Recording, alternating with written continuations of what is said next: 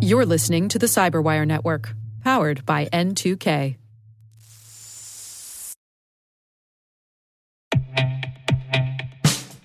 And now, a message from Cyberbit. Mastering cybersecurity is like mastering a sport. You build muscle memory through rigorous practice, then you train as a team to foster cohesion while operating under pressure. Like athletes, cybersecurity professionals thrive on hands-on simulation. But traditional courses, certifications, and open-source labs won't build you a winning team. You need Cyberbit. Cyberbit offers a hyper-realistic simulation environment for your SOC, IR, and C-suite to refine your skills, all using the market-leading SIMs, EDRs, firewalls, and WAFs they use every day. Cyberbit is offering Cyberwire listeners a free live-fire exercise. Sign up your team now at cyberbit.com/cyberwire.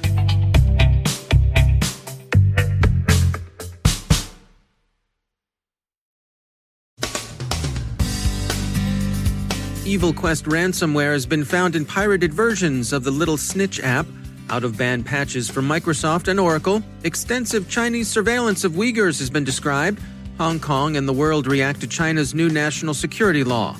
The U.S. FCC finds both Huawei and ZTE are threats to national security. Joe Kerrigan on password stealers that target gaming. Our guest is Kirsten Todd from the Cyber Readiness Institute on how COVID-19 has changed small business security and what to expect going forward. And Britain rethinks its position on Huawei and 5G infrastructure.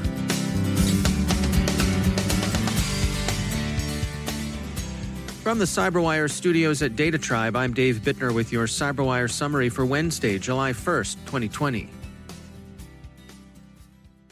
Researchers at Malwarebytes have discovered a strain of ransomware, EvilQuest, that's afflicting Mac systems through a malicious version of the legitimate Little Snitch software. They first found EvilQuest in a pirated copy of Little Snitch that was being hawked with torrent links on a Russian-language forum. The malicious version has a package installer file, which, of course, the legitimate app doesn't. HelpNet Security, which has been talking to researchers at Jamf, note that the absence of some of the usual instructions on how to pay the ransom suggests that EvilQuest might actually amount to a smokescreen for some other activity. It's a developing story, but for now it's safest to take EvilQuest at its word, consider it ransomware, and, as Malwarebytes advises, keep a good offline backup of your files. Microsoft issued 2 out-of-band patches yesterday to address remote code execution vulnerabilities in Windows 10 and Windows Server 2019, ZDNet reports. Redmond wasn't the only place vendors got busy with quick patches. Mozilla released Firefox 78 yesterday, but then stopped the rollout when it was discovered that the new version came with several search issues. Bleeping Computer says Mozilla made a fix available this morning. Turning to the rest of the cybersecurity news, which today is dominated by news about China. Chinese government surveillance of its predominantly Muslim Uyghur minority was apparently both more extensive and began earlier than generally appreciated, the New York Times reports.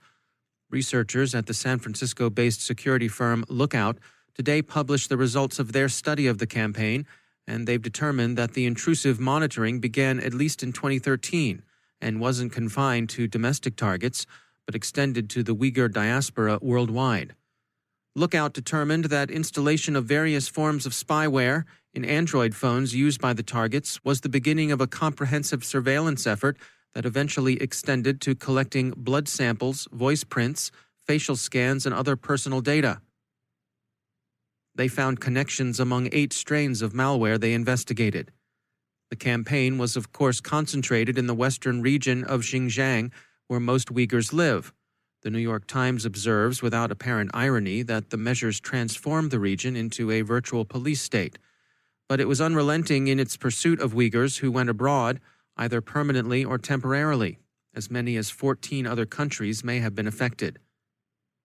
The malware was tied to Uyghur language keyboards and for the most part consisted of Trojanized versions of otherwise legitimate apps, likely to be attractive to Uyghur users. Authorities eventually took steps to ensure that the targets of their surveillance kept their infected phones. Having a second phone using an outmoded and thus presumably uninfected phone Dumping a phone for no good reason or not having a phone at all could get you confined to a detention camp.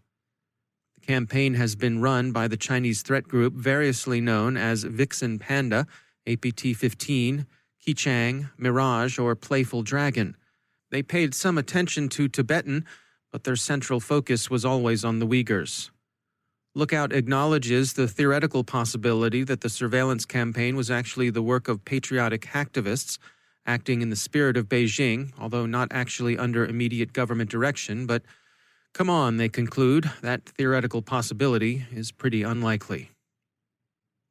Beijing's new national security law, enacted principally, although not exclusively, with Hong Kong in mind, has moved residents of the formerly semi-autonomous city to begin doing whatever they can to reduce their online traces before full enforcement is complete, according to the Nikkei Asian Review. While justified in terms of restoring stability and prosperity to Hong Kong, the new law has a global reach. Quartz claims that it criminalizes any criticism of the Chinese Communist Party anywhere by anyone, Chinese or foreign national.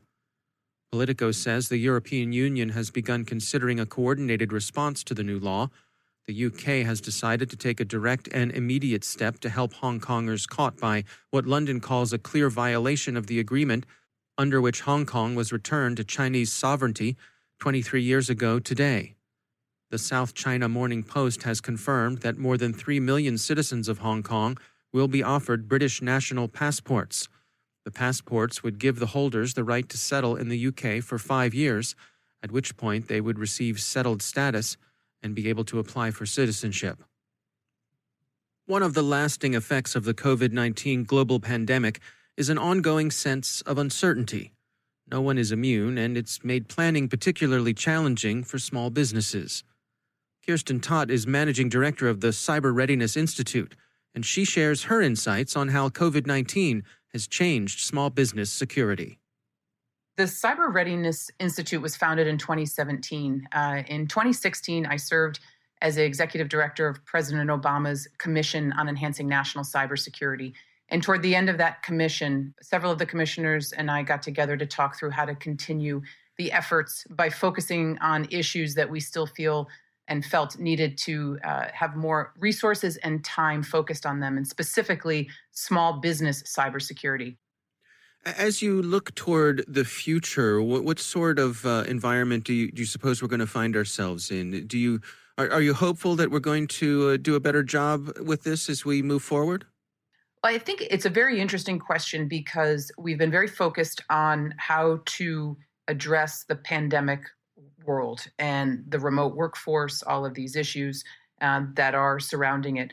And when we've talked about going to the new normal, we've often talked a lot about what it means to take the lessons of these last 2 months. But I think as we're listening to how companies are starting to think about moving back to the new normal, which is really moving forward to the new normal, we know that especially in 2020, very few companies will be bringing their whole workforce back into the office. I think, I'll be surprised truly if any large company does. Already, we've heard from the tech companies, larger companies are talking about the fall, bringing back 25% of the workforce. So to me, what that means is that the new normal, the new moving forward, is going to be a hybrid of both a remote workforce and bringing back to the physical workspace. And that in itself comes with new challenges because while securing an entirely remote workforce is difficult, there is a consistency about that. But if you're split between physical infrastructure and everyone's remote homework infrastructure, and there's a balance and there's a rotation, there is a lot of opportunity for inconsistencies. And so I think the thing we need to be thinking about from a cybersecurity perspective is how to secure the hybrid workforce as we look into the future. So for the folks who are professionals in the cybersecurity realm, what can they do? How do they help spread the word about the types of efforts that you're undertaking here? So one of the things that we offer, all of our tools, as I mentioned earlier, are free. And so if you go on to our website, which is becyberready.com, you can register for the program, but you also have access to the documents. We've been in touch with a lot of global organizations, the United Nations, the World Economic Forum, the Universal Postal Union, and others. And we're just encouraging them to send our content to their stakeholders. again, our objective is not to require small businesses to buy anything, but to truly invest in the workforce, because at the end of the day, cybersecurity is grounded in human behavior. Human behavior can be a force multiplier for security, or it can be one of the most dangerous vulnerabilities in an organization. That's Kirsten Tott from the Cyber Readiness Institute. The U.S. Federal Communications Commission has formally designated both Huawei and ZTE as threats to the U.S. national security. The FCC decision will, as Reuters and others point out, prevent U.S. carriers from using money from the Universal Service Fund, which controls $8.2 billion, to purchase equipment from either company. The FCC also said that Congress would need to appropriate funds to compensate companies who now will have to rip and replace gear from the two Chinese manufacturers. Rural telecom carriers are most affected by the decision. And U.S. sanctions in general are changing the cost-benefit calculations of prospective Huawei users in other countries as well. The BBC reports that the British government is rethinking its own mildly restrictive, mildly permissive approach to allowing Chinese companies to participate in the UK's 5G infrastructure. The U.S. sanctions that forbid Huawei and its third-party suppliers from using U.S. technology and software to manufacture their goods are well designed to pressure countries that use Huawei kit to revise their permissions. British Defense Secretary Ben Wallace called the U.S. measures, which come into full effect in September, a better set of sanctions than the earlier set. They're specifically clearly designed in a smarter way to put countries that have high-risk vendors, specifically Huawei, under greater pressure. In any case, the UK and other countries are taking a noticeably harder line toward Huawei in particular. British authorities see the current situation in which the alternatives to the Chinese vendor are Ericsson and Nokia as a market failure. They're supporting the entry of Samsung and NEC into the market to diversify the supply chain.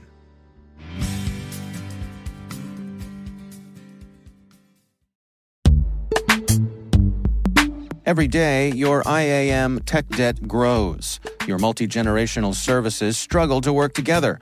Building an identity fabric can fix this.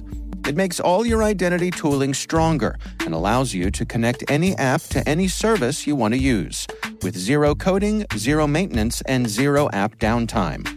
Strata's identity orchestration platform separates the identity logic from your applications, so you can optimize existing IAM tools and manage them in a single control plane. Now, every vendor, standard, and architecture work together. In short, building your identity fabric means you can secure your non-standard apps, keep your complex access policies, retire outdated IDPs, and modernize in record time. So build your fabric with Strata Identity and get rid of tech debt for good. Visit strata.io/cyberwire, share your identity priorities, and receive a pair of AirPods Pro. Offer valid for organizations over 5,000 employees. Connect today at strata.io/cyberwire.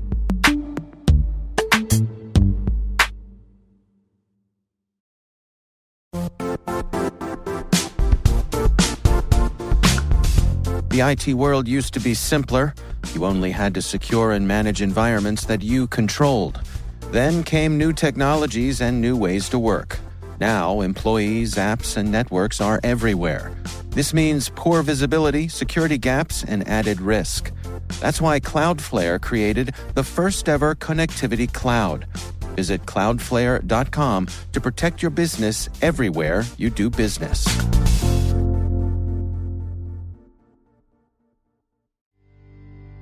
And joining me once again is Joe Kerrigan. He's from the Johns Hopkins University Information Security Institute and also my co-host over on the Hacking Humans podcast. Joe, great to have you back. Hi, Dave. During this time of pandemic, when folks are spending a lot more time at home, that means that for a lot of people, they're spending a lot more time online playing games. Now, you're a bit of a gamer, aren't you, Joe? Yes, I've been playing a lot of Fortnite, Dave. Okay. And we had a little bit of PUBG, but mostly Fortnite. All right. Well, I suspect you're not alone there. We had an interesting article come by, and this is reporting that Kaspersky has been reviewing some password stealers that's targeting gamers. What's going on here, Joe? What's happening is they're somehow getting these Trojans. These malicious actors are getting these Trojans onto users' machines, and then they're targeting these gaming platforms like Battle.net, Origin, and Uplay in attempts of stealing session cookies or session tokens. Not really cookies because it's not a web browser. But if I can steal someone's session token, that doesn't give me their username and password, but it does let me essentially connect as them. And then I can transfer valuable in-game items out to myself if the platform allows that. This was a problem years ago with World of Warcraft. Do you remember, did you ever play World of Warcraft? I did not, but I'm certainly know of the game. Right. I was never a big player of that game. I never did play it. I didn't care for it. But the idea was you would collect all these amazing items, but if someone got into your account, they could just transfer those items to themselves and then sell them for money later. And there was an entire black market around that. There may still be. I don't know. I don't know if people still play the game. But some of these Trojans actually don't just go after your gaming data. Some of them will sit there silently and wait until you start connecting to certain websites. And when you visit that website, the malware will activate and start gathering data, essentially just being a keylogger on these on the website, so they can collect your username and password information. They note also that they may be going after credit card information as well. Oh, yeah, they're going after credit card and banking information with these Trojans. I don't know how much at risk you are for credit card losses here. I mean, I think that's probably a minimal risk to the user, unless you have a debit card. That can be a little bit more devastating. But if you can get a credit card, I recommend using a credit card for any online transactions. Because that's not your money, and if you file a purchase as being fraudulent, then you're not out anything. Whereas with a debit card, you can be out up to $50, and it may take some time for you to get your money back. Yeah. What are they recommending here in terms of protecting yourself if you're a gamer? Well, there is one thing that you should always do, and that is set up two-factor authentication, right? Even if your login, your username and password have been stolen, they will not be able to access your account if you have two-factor authentication on. And we talk about that frequently, what the various forms of two-factor authentication are. But any form of two-factor authentication is a lot better than no two-factor authentication. Right. It's just do it. It's great. Only download gaming modifications from trusted sources. Apparently, that's where some of these are coming from. These mods. You can get mods everywhere. I know that Steam actually will publish mods for their games. You can actually write a mod for a game and then publish it on Steam, and then Steam vets it, and then you can download it. We actually did this. My daughter's fiance did this with a Civ mod that just made the game completely non-competitive, but it was his experimentation with a mod, and it was available on Steam, and we could download it. Reminds me of the fast shoot version of Galaga. Right. Yes. My favorite mod. That was a great mod. I remember that one. Old school. It was just, you just wipe everything out in a couple of seconds. Yeah. They say use a reliable security solution. And of course, because this is from Kaspersky, they say Kaspersky Security Cloud is a great solution, but there are tons of other security solutions out there. Right. And I'm not saying that you shouldn't use Kaspersky, but just understand this is a Kaspersky article. But there are lots of services out there, and some. One of the things they note here is that their product has a gaming mode, because a lot of times games will do things like, particularly when they're using their anti-cheat software, they'll do things that look malicious. So your antivirus software may flag it as malicious and may stop it from happening. But Kaspersky says don't turn it off. Don't turn off the security when you're playing a game.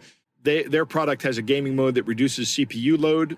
So if you're playing on a PC, you may be playing where every processor operation counts, right? Right. So turning off that antivirus may seem like an attractive idea, but don't do it. Use an antivirus that has a gaming mode that just reduces the load. The advantage is you're not really doing much else other than playing a game at the time, so there's not a lot of stuff going on. Yeah. All right. Well, good advice if you're someone out there who's spending some more time gaming during all this to help you get through it. Some words of warning here to make sure that you're not being targeted. Absolutely. All right. Well, Joe Kerrigan, thanks for joining us. My pleasure, Dave.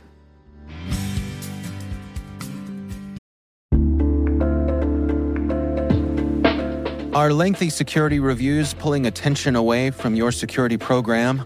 With the largest network of trust centers, Vanta can help you streamline security reviews to win customer trust, save time, and close deals fast. Proactively demonstrate security by showcasing key resources like your SOC 2 or ISO 27001 and provide real-time evidence for passing controls. And when a security questionnaire is required, Vanta takes the first pass for you. Visit vanta.com/cyber to take a self-serve tour. That's vanta.com/cyber.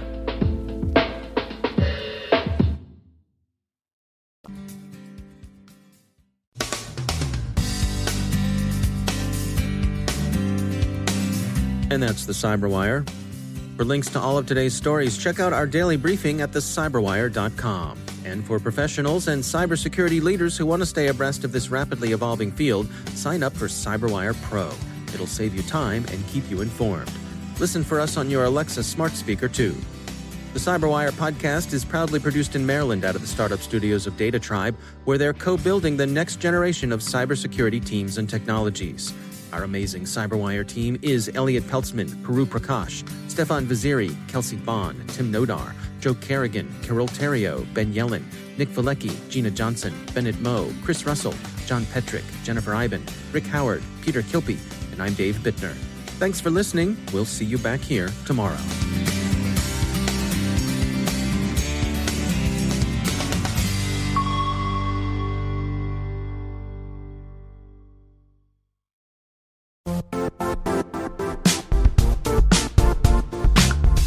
And now, a word from our sponsor, Zscaler, the leader in cloud security. Cyber attackers are using AI in creative ways to compromise users and breach organizations. In a security landscape where you must fight AI with AI, the best AI protection comes from having the best data. Zscaler has extended its zero-trust architecture with powerful AI engines that are trained and tuned by 500 trillion daily signals. Learn more about Zscaler Zero Trust Plus AI to prevent ransomware and AI attacks. Experience your world secured. Visit zscaler.com/zerotrustai.